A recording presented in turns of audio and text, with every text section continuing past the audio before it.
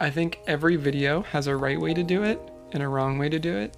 Try and find the right way to do it. You could just, you could sit in front of a camera and you could tell the story, or you could get behind the camera and tell the story. You know, like I think there's a right way to do everything and a wrong way. And like, how are you going to do things differently than everyone else? Hello and welcome to another episode of the Golden Hour Podcast, brought to you by the Polar Pro Studio. I'm your host, Dave Mays, and today's guest is Matthew Paquette. You may be familiar with Matthew Paquette if you follow YouTuber Matty Hapoya. He just left his editing position working for Matty. Also, by the way, Matty was on this show a couple months ago, so if you're interested in listening to that after this episode, go check that one out. But beyond editing for Matty, Matthew has a history in social media. Matthew actually rose to stardom on Vine 2 or 3 years before it actually got shut down, was able to grow an audience of over 700,000 followers on Vine. Being only a teenager and coming straight out of high school and college doing that, he was able to build a career off of Vine that then transitioned into doing freelance filmmaking and videography. In this conversation, we talk about how he dealt with the collapse of Vine and what he decided to do with his career and with the earnings that he built with Vine, as well as how he got his job working for Matty Hapoya. Also, if you haven't been following the news with Matthew and Matty, Matthew has actually left the editing position for Matty to do his own YouTube channel that is now, at this very moment, actually hit about 40,000 subscribers already. He's only been on his own for a month and he's already at 40,000. It's incredible. We have a lot to discuss in this podcast with Matthew, but before we get into it, I'd like to remind you guys to please leave a rating and review in the iTunes podcast player. It really helps us out. All right, without any further ado, let's listen in on my conversation with Matthew. So we are here today with Matthew Paquette, all the way out in Canada. How are you, my friend? Thanks for being on the show. I'm doing good. Thank you so much for having me. So this podcast is going live today on the 4th, but tomorrow's a special day, isn't it, Matthew? What is tomorrow? What's so special about it? It's my birthday. Heck yeah. Happy birthday to you. Oh, I'm so honored. That was How old exactly are you? What I needed. How old are you going to be tomorrow? 24. That's awesome. Yeah, I had to think about that. What's that Taylor Swift song? Feeling 24. Is that how it goes? No. 22. No, I know. I'm just joking. Yeah. Oh, okay. Oh, my bad. 24 is a good year, man. That's awesome. Good for you. Congratulations. Happy birthday. Everybody go wish Thank you so Matthew, much. if you're listening to this either on the 4th or the 5th, go wish him a happy birthday on Twitter. Why don't you? I appreciate that. Yeah, so where are you right now? You in your house? I'm in my house. I'm in my little bedroom studio. Uh-huh. You're living in your house, not your red, because you bought a red instead of a house. Precisely. So Yes. So yeah, I watched that video recently. It's a great video explaining kind of why you decided to buy a red when you were 19. Can you kind of give us a brief synopsis on that story and how you even could afford a red at 19 anyways? Absolutely. So the story is that I was on Vine. I was a Viner doing brand deals. And over the course of about 3 years, I saved up a good chunk of the money that I was making. And at the time, Vine was kind of going downhill. We all knew we had like inside info that they were going to shut it down. So my idea was to invest into some production gear. And at the time, my friend just came back from living in Australia, where he was shooting on reds, doing like DP work all the time. He was like, dude, don't buy a house. You got to buy a red. You can rent it out. You can do shoots on it. You're going to make a lot more money. So he was essentially suggesting to focus on a career rather than real estate. Which at the time it did make sense. It was going to be really tough for me to get a mortgage at the age of 19, especially without a career. And then just trying to maintain a mortgage would have been very difficult. So I think it was a good move. Yeah. And I mean, you were lucky that, all this happened when it did and not now. Because if you were to buy a red 4 months ago with that same mentality, it would have been like, oh, crap. Yeah. I have a friend who works like in the film industry, like locally around here, and they were out for like 3 months at least. That's awful. Things No are one starting to jumping pick good. back up. People are getting creative. There's ways you can shoot with a telephoto lens. Yeah, that's true. It's like all the new sitcoms and like shows you're going to see on TV are going to be shot on like a 200 mil. It's like Are going to be all compressed. we're all like, yeah, the social distancing going on between actors and producers. Yeah, really. But yeah, there's a lot to your career. We're going to try to touch on as much as we can within, this hour podcast. But recently, people may know you as the editor of Matty Hapoya's YouTube channel, who is a friend of the show. We had him on a couple months ago. You just kind of left. It didn't seem like it was you were fired, is what Matty called it, but it seemed like a friendly fire, which is an interesting way to put it. But tell me about the process of like what's going on right now, why you have left. Is there bad blood between you and Matty? Did you burn bridges? Are you guys in a fist fight? What's going on? Tell me the story. Yes. Yeah. So essentially, I was working as Matty's editor for a little over 2 years, I think it was, and Corona came around, and that kind of put a hold on everything because it didn't make sense for him to send me the footage and then I would edit and then get revisions from him. It just made sense for him to edit the videos. So for the first couple of weeks, I was at home just trying to learn new stuff, which was pretty nice. I hopped on Skillshare and was just looking for anything I could learn, like Cinema 4D, After Effects, whatever. And then after a couple of weeks of that, Matty was like, "Hey, you want to just start your own channel?" And I was like, "Heck yeah!" And so essentially, I'm just still on payroll, and he's sponsoring my first year of YouTube. That's awesome. And yeah, totally. Over the last couple of years, it seems like you've really been on a whirlwind of YouTube experiences. You guys have traveled a lot. You've been able to test and use all sorts of different cameras. Your editing, I'm sure, has sharpened after making so many videos over and over and over. You kind of, as a YouTube editor, you really have to throw away the perfectionism and really focus on speed and, the quality of the content rather than the quality of the edit per se. But yet, you somehow are able to balance that and have really high quality edits. What are some of the things you've learned as a YouTube editor over the last 2 years? Speed and efficiency. Like when I started, I thought editing 2 or 3 videos a week was going to be a challenge. And then eventually we were doing daily videos. Now the trick with daily videos is that they're a lot easier to edit because you're not putting in as much detail. But when you're doing a tutorial, there's lots of B-roll, there's screen recordings, text on screen. So there's a lot more effort that goes into those. But like the way I can edit a B-roll sequence now is so much quicker than when I started.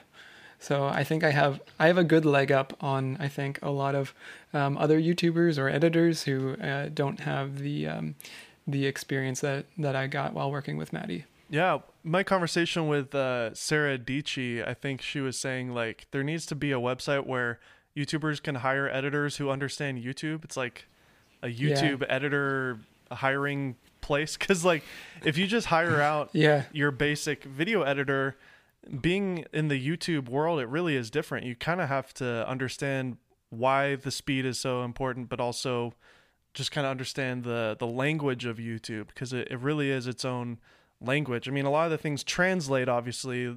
A lot of the standard video, tips and tricks all work in the YouTube space, but it really is its own kind of language. What would you have to say about that? Totally. Yeah, there's a whole game you have to play with YouTube. And also I learned like what to keep in a video and when to cut stuff out. I think at the beginning that's a little bit tougher, but by the end I was chopping out segments, like just trying to keep the train moving, Yeah, and I love the idea that Sarah Dici had there. I've thought about creating like a Discord server for other YouTubers editors. So it would just be like this Discord server community of editors. I haven't made it happen. I feel weird doing it now that I'm no longer Matty's editor. But you could spearhead that. Yeah. I mean, you're your own editor and you're a YouTuber, so it works. Yeah, that's true. So what are some of the things specifically about YouTube editing that you can talk about that you use when you're editing, say, a Matty video or now your own video? What are some of the things that you've learned over the years to be an efficient YouTuber editor. What are those things? Yeah, one thing that you kind of find a format, and then you're often trying to fit that format, and that's what's going to make your edits a lot quicker. But B-roll sequences specifically, I came up with a method of where you're not really paying attention to what's in the clip when you're cutting it. You're just getting the timing out for the music, and then you use the slip tool to readjust, and then you can time ramp or whatever you want to those clips. And I found that was like an extremely efficient way to do it. I've gotten a lot faster at changing between After Effects and Premiere. Like if I wanted to do a motion graphic, I can quickly like hop over. And that's awesome. That's been nice. Yeah. Do you also look at the analytics and stuff like that, or was that something that Maddie was doing on his end? It was all available to me. It wasn't really something that I like needed to look at. I mean, like I was a little bit interested, but I wasn't like tracking numbers really too much. That was more Maddie's, and now Tyler does a lot of that stuff. I was asking because at least on my channel on Kinotika, I found that during B-roll sequences, there was a huge drop-off on the retention. Oh, really? And so I was curious to know if you guys saw that or if you were tracking that at all. Anytime we would cut to like a cinematic B-roll shot, we'd have like 30% people just drop off. So I started adding my voiceover underneath the B-roll so that there's actually some content being said while the epic B-roll is happening on top. And that actually fixed our problem. I do think interesting. I do think because Maddie kind of built his following off of, being a B-roll guy, maybe it's different. But I was just curious to know if you guys looked into that on the drop off when the B-roll happens on your audience retention. Yeah, I'm curious if actually Maddie paid more attention to that. But as an editor, there was never I don't think that was ever like a thing that we paid attention to. Also intro videos, we'd have 20-30% drop off as soon as an intro video hit, like at the first beginning. Yeah, so we ended up just killing the intro video. Yeah, I have no intentions of using an intro video ever. I think on my own channel. I think a lot of us are obviously very inspired by Casey Neistat, and he had intro videos for 368. I don't think he was doing it when he did his daily vlog. I think a lot of us maybe were copying that, and then obviously television always has a theme song or some sort of intro. But YouTube isn't TV, and people's kind of attention span is pretty short on YouTube, at least at the very beginning of each video. So at least that's what I've found, but it's different for everybody. Yeah. I did one like rule of thumb, because we're talking about analytics, was to try and aim for like a 10% click-through rate, and that click-through rate is like the most important analytic. Yeah. What did you do the photos for the thumbnails as well? Yeah, it would help out. Maddie would always edit them, but like we would spend like 20 minutes trying to get the perfect photo every time. I think it's like probably one of the most annoying things about YouTube videos. I think everybody kind of generally hates thumbnails. Yeah. Shooting them, because there's a whole game you have to play that you don't want to play, but you have to because it's YouTube. Yeah, totally. What are some of the things that you guys found over those 2 years that worked and didn't work with thumbnails? Right. Yeah, like you always want to show your face. So Maddie would always have his face in there. Or if the product was more important, then he could just show the product. For example, like the Sony A7S III. I think he just held out the camera, and that was the thumbnail. Yeah, sure. It works out because I think for you guys that studio space is its own character as well as Maddie's face. So by taking a photo. Like Gerald Undone, he has that purple color scheme on everything. Yep. So if he just takes a picture of a camera in his set, it's his video. Same for Potato Jet with his yellow backdrop. So it actually works out that, you don't have to always have your face in it if you have a consistent kind of studio space like you guys had there. So. Right. That's true. I never thought about it that way. Yeah. You're welcome. It makes sense. No, you're totally right though, because if I see a purple backdrop, I'm like, oh, that's Gerald Undone. Yeah. It's all about that consistency. So You also had a whole career before all this in Vine. You kind of touched on it a little bit. I definitely want to talk about it because I'm fascinated by Vine, about its downfall. I'm a big fan of Dobrik and what he's been able to do after Vine. Then obviously Wild. Logan and Jake Paul kind of created a whole new genre of YouTube off of Vine. I'm not lumping you into that group at all by any means. But I'm in a David Dobrik video. That's awesome. So you're part of the David Dobrik vlog squad then. That's so legit. Imagine. No. I was just like in the background. That's awesome. At an event. But that whole kind of world and what was going on back then was real exciting and thrilling. And I wasn't like super into Vine, but I did have it on my phone and I would just go there for funny memes and stuff. Yeah. Can you just give us kind of your summary of your journey on Vine and what it kind of did for you as a creator? Yeah, totally. So I was in the 11th grade. That's what we call it in Canada. And it was the summertime going into the final year of high school. And this app called Vine came out. I guess it was 2013. And it was starting to get pretty popular. And a friend of mine posted a video I honestly don't remember what he posted, but it got a bunch of likes. And my first thought was, I need to post something to like try and like one up him or something, like get more likes than he did. And that was my intention. And back then, you couldn't just upload from your camera roll. But I knew how to like get into the back end and swap the video files. So at this point, I had no intention of building any sort of audience or career on social media. So I just I downloaded a video off the internet and uploaded it to Vine, and it got like 130,000 likes overnight. Like it just popped off. And then at that point, it was like, okay, I'm gonna like do something with this. And then I started just making memes because I was like, that's kind of what people came here for. So keep giving it to them. And then eventually got to like 50,000 followers. And my thought was I would rather be a Viner than just a funny meme page. So I started like posting more of like VFX videos because I was like a nerdy kid who just knew how to use After Effects. So that's kind of what I was doing. And then that led into doing more intense visual effects. And then I was getting a lot more followers. I did this like a knife throwing thing.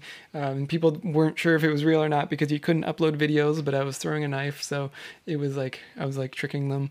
And then I grew, and over the course of 2 years, I got up to like 700,000 followers, and I was doing brand deals. And then I worked with like Disney, Pepsi, Hot Pockets, a lot of weird brands. I'd pretty much take anything that came my way, honestly, because like at that point, it was an interesting platform because nobody was really following me. They just wanted to see visual effects ideas. Like nobody really knew who I was, so it didn't matter like how hard I sold out as long as people still wanted to watch. How many years were you kind of doing that? As your job? Yeah, so I'd say about 2 years, like the last 2 years of Vine. Wow. So it was literally, you started this right, literally 2 years before they shut it down? Yeah, I would say the first year wasn't really a job, so 3 years total. Okay. Yeah, 2 years. And then, but like the last year of Vine, it was dead. Like nobody was really watching. Really? What happened? Did everybody hop over to Instagram or what happened? Pretty much. I felt like... I don't know. I really don't know why the audience fell off. But Twitter was not making money with the app, so that's why they ended up shutting it down. I don't know. I think a lot of the creators also jumped ship to go to like YouTube, like the Paul brothers and David Dobrik and his crew. Yeah, it was more established, website obviously. Yeah, and all those guys. People were making money. Yeah, people were making money. I mean, that's what ends up. That's what happens is the place where you can make a living. People go over there. Right. I guess Instagram really wasn't swallowing up Viners necessarily, because I would think back then there wasn't a ton of video centric Instagram influencers. It was still all photo based. So I guess Snapchat kind of happened during that time. Maybe people were hopping over to Snapchat. That's true. Yeah. Do you know Sean Duras? I do. Of course. Yeah. He was one of like the big Snapchat people, and he was on Vine, but really took off on Snapchat doing the drawings and stuff. It's a shame that Instagram just kind of ripped Snapchat off, because I still think like Yeah. the IG stories are great, but it still doesn't capture what Snapchat had by being truly a 24-hour only thing, and that's all it ever was. Like, just the simplicity of the app was so cool, and Yeah. I actually really like the confusing UI of it too. That's kind of what made it fun. Right. But may Snapchat rest in peace, as well as Vine. Even though Yeah, Snapchat pretty still much, exists, I don't think anybody Yeah. uses it. Do you use it? I actually do. Like, me and my friends have just a group chat. Like, Okay. I don't bother posting on like my story anymore. So it's But, become more of a personal network, not necessarily a social network. Well, it actually is a true social network, because that's Yeah, what social totally. networks were made for, is for people to connect with their friends, Yeah. rather than a bunch of influencers taking a bunch of money. And then obviously Yeah, TikTok pretty much. now, I feel like for a lot of people, is filling that kind of Vine hole that was left when Yeah. Vine went away, and they're kind of Totally. building on top of what Vine was and making it better, and more Chinese. So obviously there's a lot of controversy right now. I say that because we don't know what the future of it is, really. Right. There is some shady stuff going on with the Chinese government and the app, but it is what it is, and maybe that's just a headline on the news. I don't know. What do you what do you think about all that? Have you What been do I following think? that? Yeah, a little bit. I mean, like, TikTok is a machine of a platform. Like, there's nothing.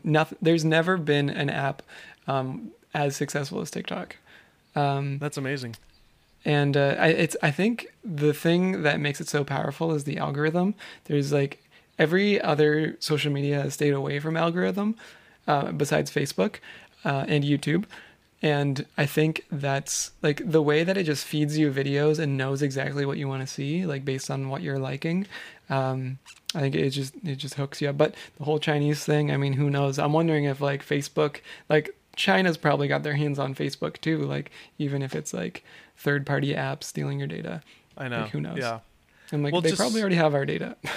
We'll just have to see. Maybe, I'm sure that we can all come to an agreement or something, and if the U.S. demands some sort of change to their app, Apple and Yeah. Google will help with that and whatnot. And I don't know. We'll see what happens. So Yeah. far, it doesn't seem I'm- like anybody has gone away, but I know a lot of TikTokers are at least trying to, make people go over to Instagram or YouTube, because it's so weird. Like, Yeah. people can build your whole career on an app, just like Vine, and then out of nowhere, it just goes Yeah. away forever. It does. It's weird. So, I mean, with that topic in mind, like, what happened when Vine went away for you? What did you do? What were your thoughts? I mean, if you saw it coming, Yeah. what were some things that you were planning, and what were your friends talking about during that time?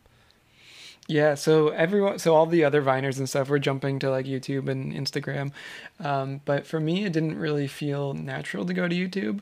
I felt like the content I was creating, I couldn't continue to create on YouTube. It would have just been a different scale. The stuff I was doing was short VFX videos, and I didn't think that I could do that on YouTube. So my game plan was to get into video production, doing freelance. While I was doing Vine, I was actually working part-time at a like local production company, and we were shooting like local commercials and that sort of stuff.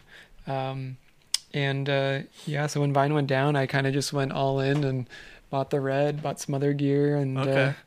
that was my plan. And I did that like successfully for a couple years, and then that's when the Hire Me Maddie happened. And it's funny, at the time, I knew who Maddie was, but I wasn't really like following his videos. And it was a friend who sent me the link like right after he posted the video. And then that night I had a submission video like ready to go and uploaded. That's It was- awesome. Yeah, I was mean, good to tell me go. about that process. Yeah. There was basically Maddie put out a kind of a contest for editors to submit an edit based on a video that he shot, and he just provided all the raw footage, and then you Yep. made your own video. Can you tell me about the video, and then also the whole process Yeah. of getting hired? Yeah, so the first video we had to make was just an introductory to an introduction to ourselves and like the work that we've done.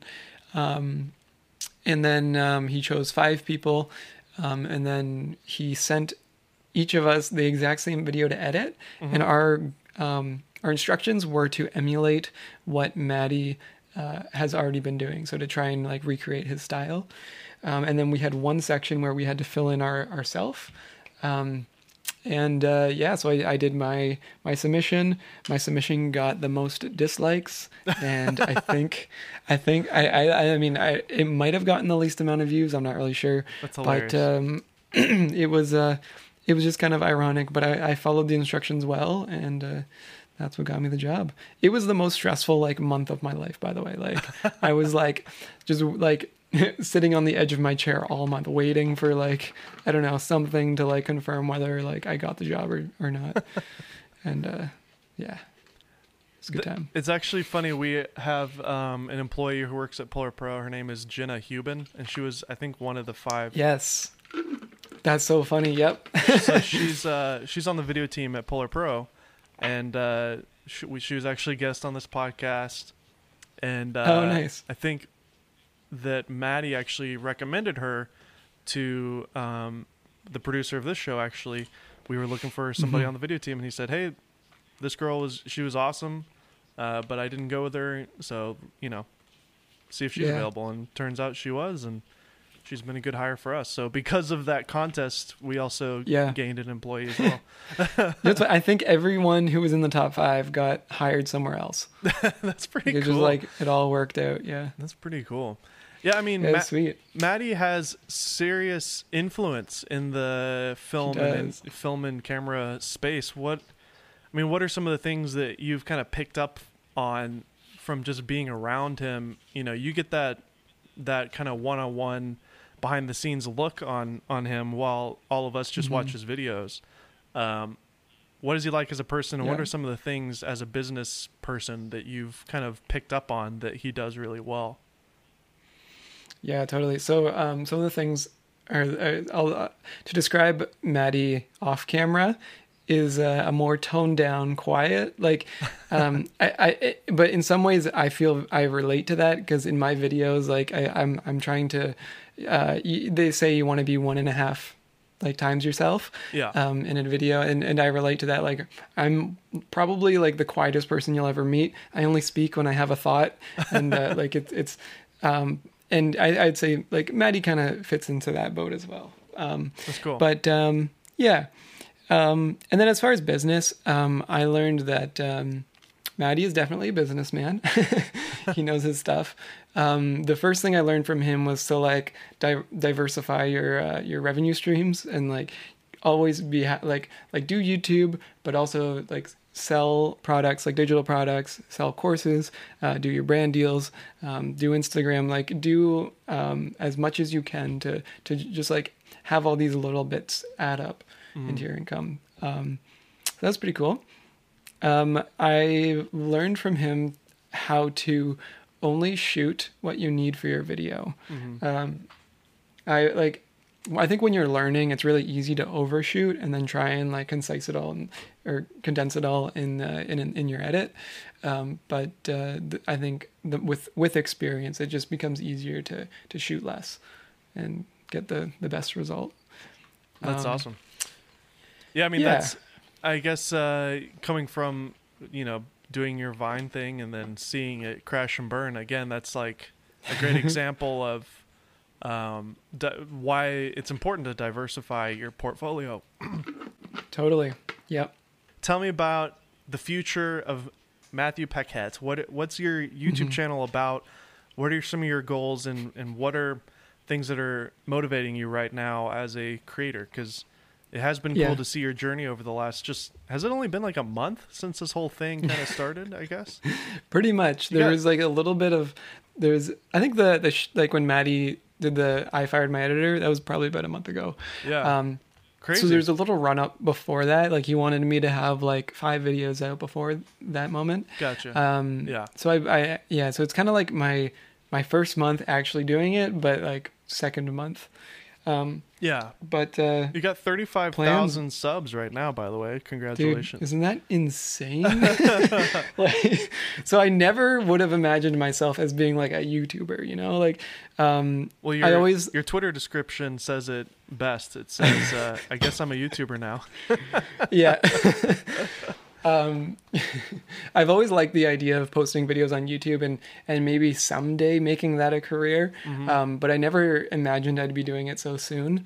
It just blows my mind. But goals, I've always wanted a YouTube play button. Like that is like my biggest goal, like so the plaque 100K. or whatever. 100K. That is, I will At least happily and then finish. you'll happily life. accept $1 million if you get it. Yeah.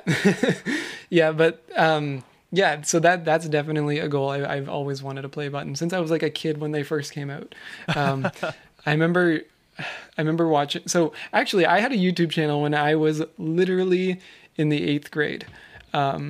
And we got our channel taken down because we had copyright music. Back then, if you had copyright music, they wouldn't just claim the ad money on your video. They would actually delete your video. And then if it happened too many times, you would get your whole channel deleted.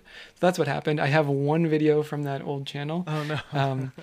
I should do a video about that, like reacting to my first YouTube video. There's some content for you. Yeah. But honestly, it's so cool being in the YouTube community. I like the Vine community was very different. Nobody cared who you were. They just wanted to see a good video. And like the YouTube community, it's like I could post anything and I know that there's going to be a group of people who are going to click on my video just because it's me and I'm Maddie's editor or whatever. Like it's just a different mentality where people really Yeah, it's a good point. Feel Never like thought of that. they know you. And TikTok's kind of the same too, because it is such a throwaway piece of content. Yeah. It's like, entertain me for scrolling. 15 seconds. All right, I'm entertained. Next. You know, it's not Right. like if you're a big TikTok creator, people aren't just like waiting around for you to post your next video per se. Obviously, Yeah. there are the superstars on TikTok that people watch every video they make. But Yeah. with that as an exception, on a smaller scale on YouTube, you can have a community of people that are true fans that watch your content. Yeah, totally. I'm a big Discord user because I like to play video games, and so I made like a Discord, like public Discord people can join, and it's all like people talking about cameras and whatever, and it's just so cool to have like this little community that you're building. That's awesome. It's really sweet. Yeah, goals for my channel. How crazy would it be if I had like my own office, like an actual studio, like and like do what Maddie's doing, but just like my own thing. Like that would blow my mind. Like so I would say that's like a long-term goal. Totally. But short-term, honestly, I want to continue to make videos about cool stuff. So like tell stories, whether it's my own stories or someone else's story. Interesting things. I said in my video that I posted today that I'm not interested in an echo chamber of tech talk. And if that's all I post on my channel, I have failed you as a filmmaker.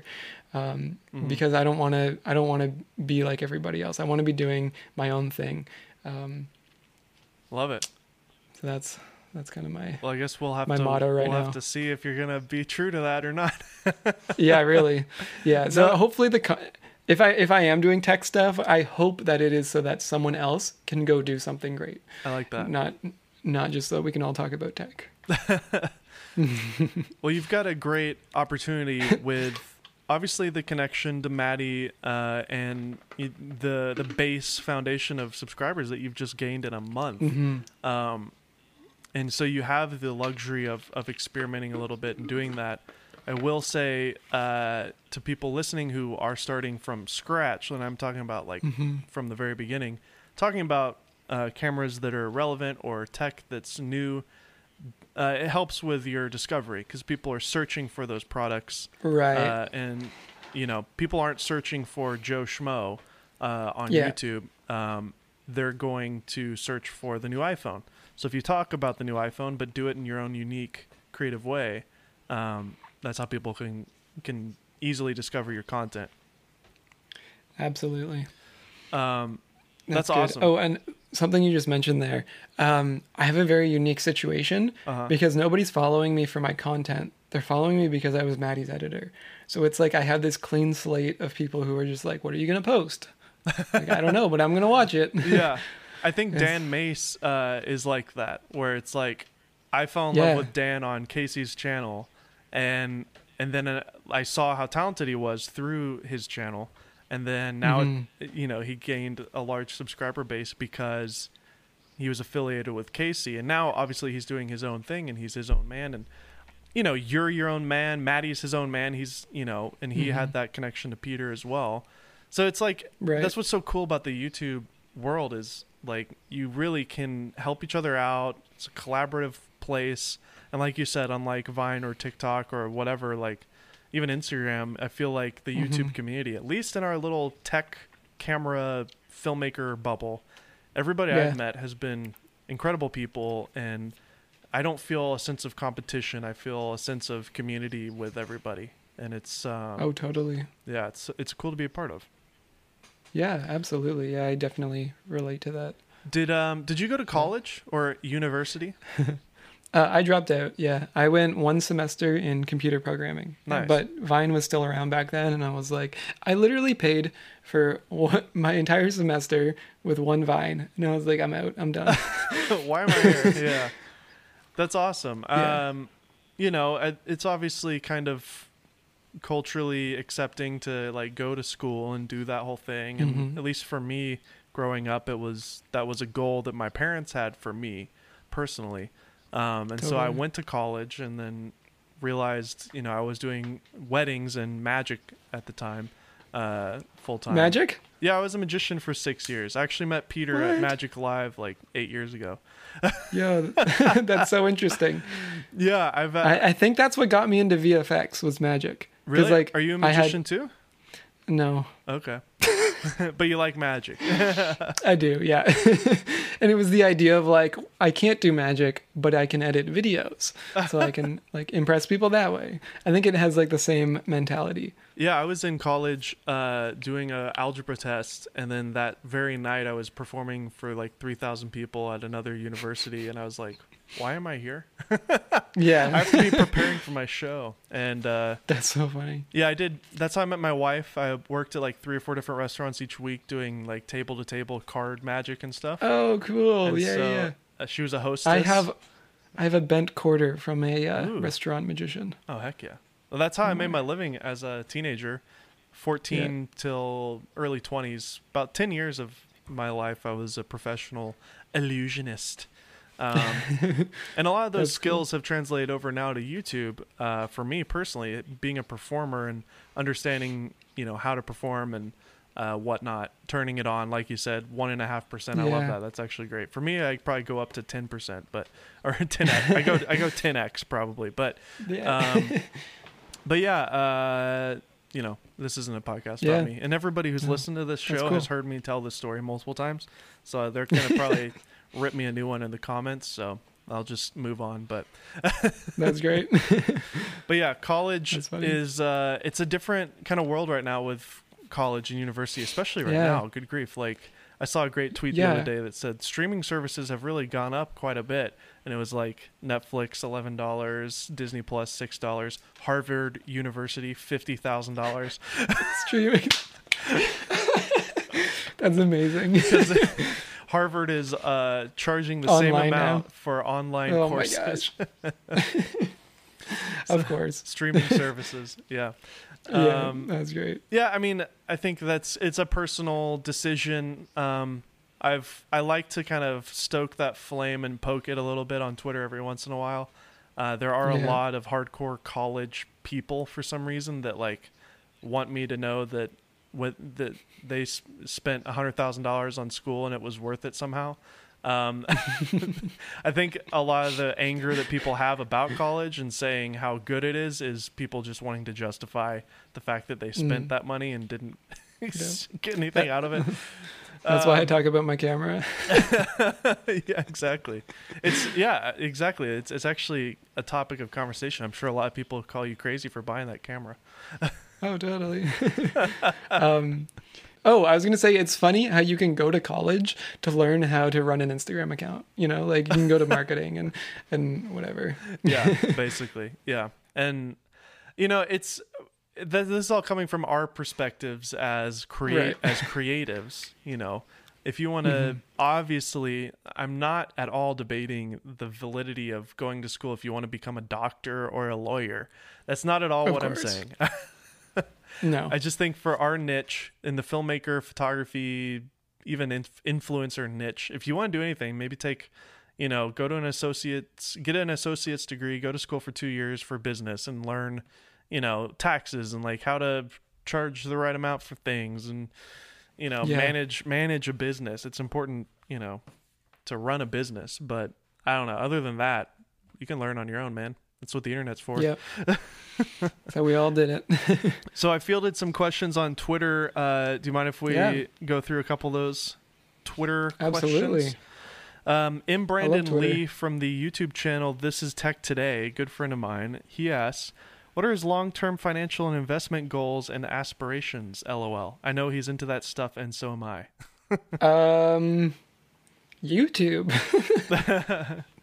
No, honestly, I want to essentially follow the footsteps of what Maddie's done, but in my own way. I think I have some good things to say about whether it's a Premiere course or an After Effects course or a general editing course, do something that direction. One day I would love to actually have my own studio. I think that is a dream of mine. I just really see where this takes me. I mean, that's kind of how I've that's kind of my mentality for a while now, and it seemed to work out. So I'm just going to keep doing it. Yeah. Are you like a debt guy, or are you a debt-free guy? You know, like, do you invest in any stocks or anything like that? At the moment, I'm a debt guy, but I mean, if I could be debt free in like a year or two, that's pretty cool. Honestly, it's not much. It's Francis, because of the red. It's fine. At Kazan Francis asks, so where do you get your inspiration for your edits from? So is there any like? Oh yeah. Like if it's like a VFX edit, it could be inspiration from other VFX editors. I feel like a lot of it revolves around what you know you can do. So you think of the effect first, and then you try and think of like a way you can apply the effect. So if you know how to like, I don't know, make something disappear, you can now try and tell a story where something disappears and that sort of thing. Oh, for example, like my most recent VFX video was the tennis ball video. That was kind of Kevin Perry. He's one of like the big VFX guys. Was doing a monthly theme where he was just using tennis balls to make VFX videos. So I jumped in on that and awesome. Kind of took So just I'd say other people, sometimes music. What kind of music do you like? Who do you listen to? Bands or artists? That's a good question. Let me take a look at my phone. I honestly don't listen to music often. Are you a podcast guy? Ooh, I am. Me too. Do you have you ever heard of Radio Labs? Yeah, totally. I think it's like it might be I know that it's not a Canadian podcast, but they play it on CBC all the time, and like it's just so well produced, and it's always so interesting. You end up caring about things that you never knew about. Yeah, Radio Lab. Yeah, totally. Mm-hmm. It's a New York City. Yeah, it's made New York. It's made in New York. WNYC. Cool. Yeah, I love podcasts. Obviously, I mean, this is kind of meta. We're doing a podcast right now. I love podcasts. I use an app called Overcast, which I find to be one of the better podcast apps. It has a feature called Smart Speed that basically goes through all of the audio and finds gaps in it, and then it'll like, in a smart way, speed up when the gaps happen and then slow back down when the dialogue starts. So you can like listen at 1.75x with smart speed on, and it's like I can burn through an hour-long podcast in that's awesome. Way less time. And it's even got a voice boost feature too, which is cool. Like if the person that you're listening to doesn't do a good job on the EQing, it'll actually do its own EQ on the audio so that you can hear it better. It's pretty cool. And a compression. That's sweet. Yeah, when I was driving to Maddie's office all the time, it was like every day was a podcast. Yeah. Was it the Daily? That was a good one just for the car. Yeah, car ride. totally. Get some news. But Cameron Clay asks, want to play some Rocket League? LOL. Are you a Rocket League fan? I just recently got into it. Like I played it when it first came out, but Cameron is a friend of mine, and we play every once in a while. He's like one of my mods in the Discord server. I got you. So that is a very relevant tweet there for you and him. It's an inside joke. Yeah, exactly. This is a good question. Ryan Michaels asks, was it weird to try and embody Maddie's style when you first started editing for him? Not particularly, because I feel like the way I've learned to become an editor was to just copy other people. I feel like that's the best way to learn, is to copy what other people are doing, and then eventually, once you've grown or you've learned enough skills, you now can create your own style. But to try and like emulate what Maddie was doing, I don't think it was weird, because I think it's just a natural way to learn. But having him kind of guide the edits as well made it a lot easier. So I would essentially piece together the whole thing, and then he would hop on the computer, adjust everything, and then so that way he could just Did you end up doing like 100% of the edit pretty much, or would you say like 90% or 80%? I mean, would he still finish it up on I would say most edits I was doing like 90%, and then he was just topping it off with the 10. But there was a couple, like when we went to Iceland, he wanted to make sure that the B-roll sequence was perfect, so he did the B-roll sequence, and then I did the rest of the video. Cool. But for the most part, it was mostly like, I'd say an 90, 10, 80, 20 sort of thing. At James Yigatos asks, what's it like being a Canadian in the YouTube space, and would he consider his location an advantage or not?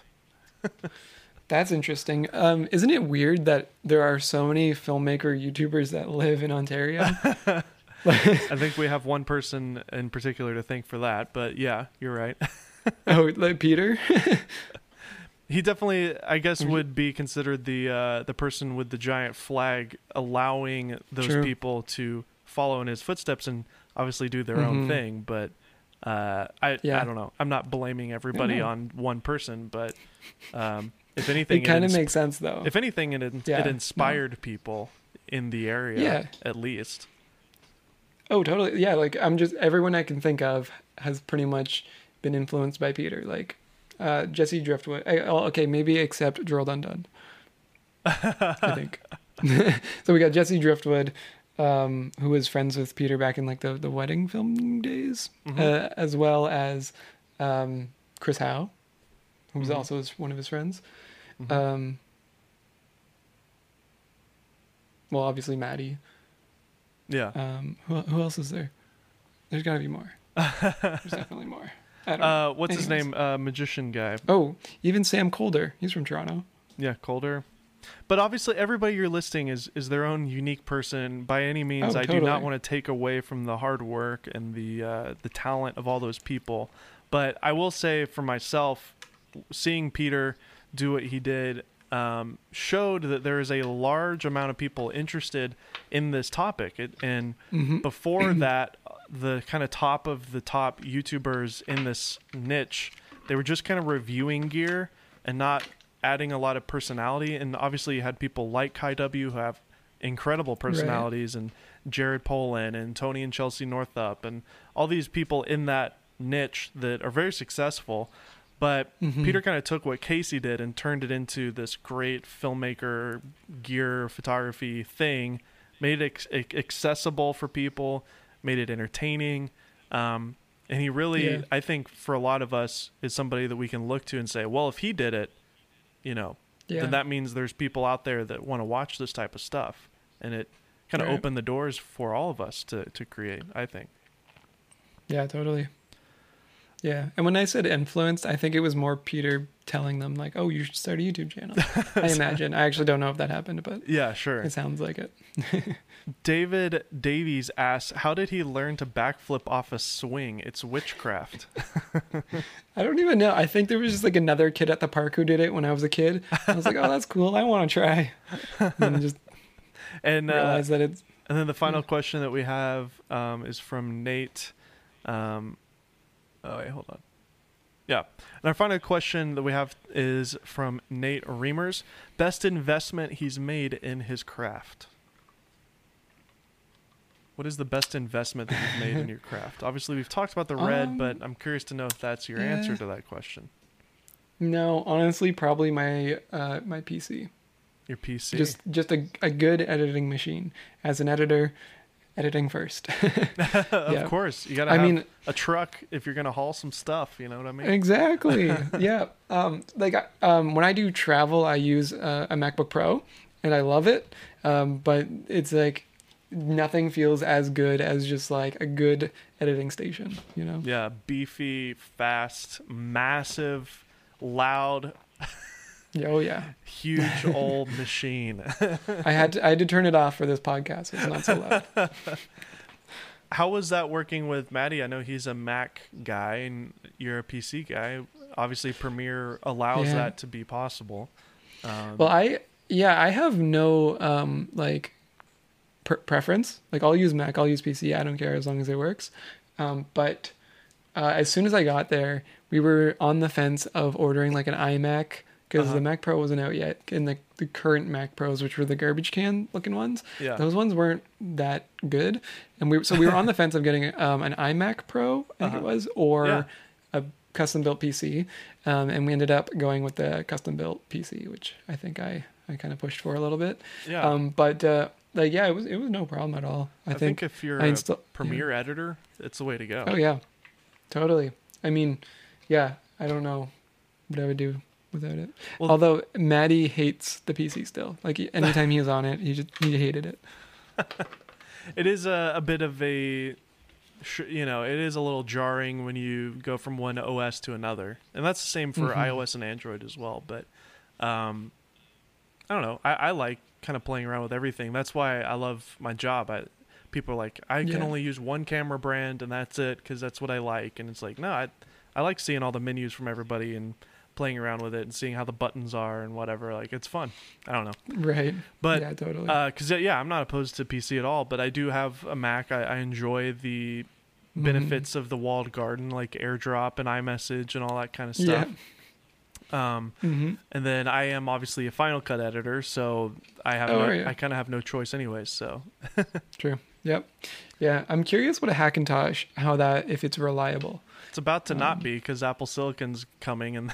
Oh yeah, the ARM processors. That's true. That's gonna be great. I think it's gonna be real exciting, and we'll see how this whole thing goes. But with what the iPad Pro can do now with no fan and like barely any RAM, imagine what Apple can do with a proper cooled computer with a ton of RAM in it. Like, it's gonna knock the socks off.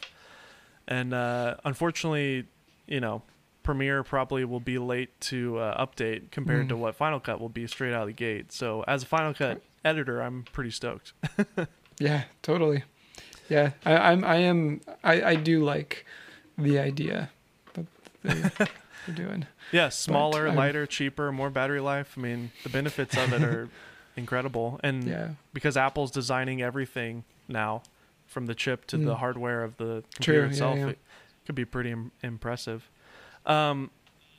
Lastly, what do you think of this is just me asking now, what do you think of the new kind of camera bodies that are happening right now? There's some exciting news with the Canon R5, the R6, and then obviously the one that was released yesterday as we're recording this, the Sony a7S III. What are your thoughts on all those new tools, and are you excited about it or not?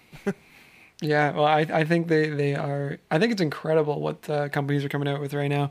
And I plan on hopefully picking up an A7S III, mostly for the low light and 4K, 120, whatever. And the lack of overheating. Yeah, exactly. But I think I was gonna say, oh yeah, I like the way Maddie said it. It was like, if you're complaining about cameras right now, like you just suck. Like you're not a good filmmaker if you're complaining about your camera. Like camera's not the problem. All it's the way, you. all the way down to even a Canon M50, you can get good footage out of a $500 mirrorless now. I mean, it's unbelievable, and we're so fortunate to be living in this era, for sure. Yeah. So, totally. I agree with that. Yeah, I'm excited. Yeah. I'm not excited though to switch to Sony lenses if I decide to do that. What do you mean? Because of the expense, or because you don't like them? Yeah. No expense. I was going to say the lenses are great, the GM lenses. Totally. But I don't know if you've played with the Tamron. There's a 17 to 28 2.8, and then there's a 28 to 75 2.8, and they're both phenomenal lenses. They're half the size and half the price of a GM lens. So. Oh, nice. I would highly recommend those Tamron Sony E-mount zooms. They're really good. The autofocus is great. The bokeh is even like really pretty. Yeah. So check it out. Yeah. That's cool. Yeah, one too. thing that reminds me, another thing I learned is like, I feel like as like a filmmaker, we were told to like always use prime lenses, but as a YouTuber, it's like the opposite. It's like one lens, get her done. I shoot everything on a 15 mil on my EM1. That's it. It's a 28 millimeter equivalent.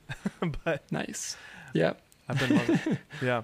Anyways, that's awesome. So to kind of wrap this whole thing up, and again, thank you for your time, man. I really appreciate it. Absolutely. To wrap this whole thing up, what's kind of your thing that you'd like to say to somebody who wants to be doing what you're doing? You know, maybe they're starting a YouTube channel fresh. They're getting into the content creation game now, and just with everything you've learned with your process through Vine, through your editing with Maddie, and now starting your own YouTube channel, or some words of wisdom that you can share with somebody who wants to be doing content creation on the internet? Oh man, I have a couple thoughts, but I think you just need to get out there and do it. I mean, that's what everyone says. I think it might have been Peter who came up with the saying, but better done than perfect. I like that. I think every video has a right way to do it and a wrong way to do it. Try and find the right way to do it. Whether that's, so for example, if you're gonna talk about I don't know, you're gonna tell the story about how you lost your camera or your camera got stolen. You could. Why are you looking at me? You could. I don't know. You could just. You could sit in front of a camera and you could tell the story, or you could get behind the camera and tell the story. Mm-hmm. You know, like there's like, I think there's a right way to do everything and a wrong way. That's all. And like, how are you going to do things differently than everyone else? Yeah, I can't agree more about those statements. Honestly, good is good enough is another way to put it, and that's kind of how I live my life as well. I think being a perfectionist is real important. You know, if you want to be artsy fartsy and you're just trying to make a great piece of art and be proud of it, but from a business side, sometimes good is good enough, and because it's all about consistency and also just getting experience. If you're not used to being on camera, having multiple videos under your belt really helps give you confidence to go out there and make more. Yeah, totally. So, yeah, I totally agree. Anyways, we all look forward to seeing your career on YouTube explode. Also on TikTok as well. You've kind of, we didn't really touch on it, but you have made some viral TikToks as well. I have. So I even made a video for David Dobrik. Which video was it? The story was that he posted a commercial on his Instagram story, and then I responded to his story being like, oh, if you want someone to like VFX that effect into a video, let me know. And he was like, cool, let's do it. And then that was the end of the conversation. A couple weeks later, he sent me a video and was like, can you do the thing? And I was like, sure. So I went and figured out how to do it and made the video, and then tried to milk it a little bit further by doing a behind the scenes like on TikTok about it. Oh, cool. But yeah, it was fun. So everybody can go see that on your TikTok account. What's your TikTok account? Yeah. Is it just your name? Yep, everything, all my social media, Matthew Paquette. That's perfect. It's a unique name, just like another YouTuber that you may have worked with previously. Right?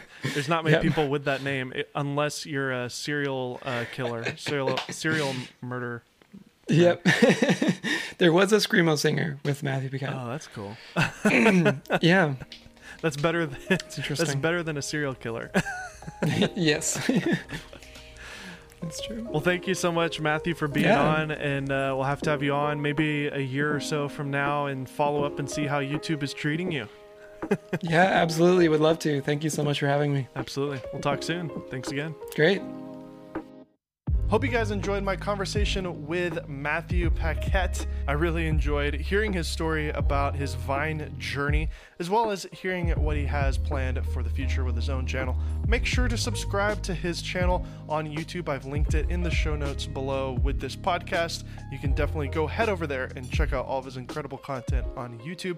Also, he's a big Twitter boy, so go follow him on Twitter and TikTok if it still exists when you're listening to the show. This podcast is being released on August 4th, and August 5th is Matthew's birthday. So Matthew, if you're listening to this, and anybody else who's listening to this, happy birthday, Matthew. Go wish him a happy birthday on Twitter or Instagram if you can, if the timing is right when you're listening to this. Once again, this has been a Golden Hour podcast brought to you by the Polar Pro Studio.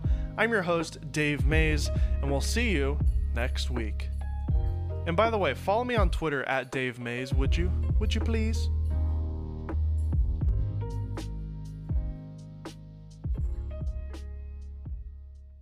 Feeling 24.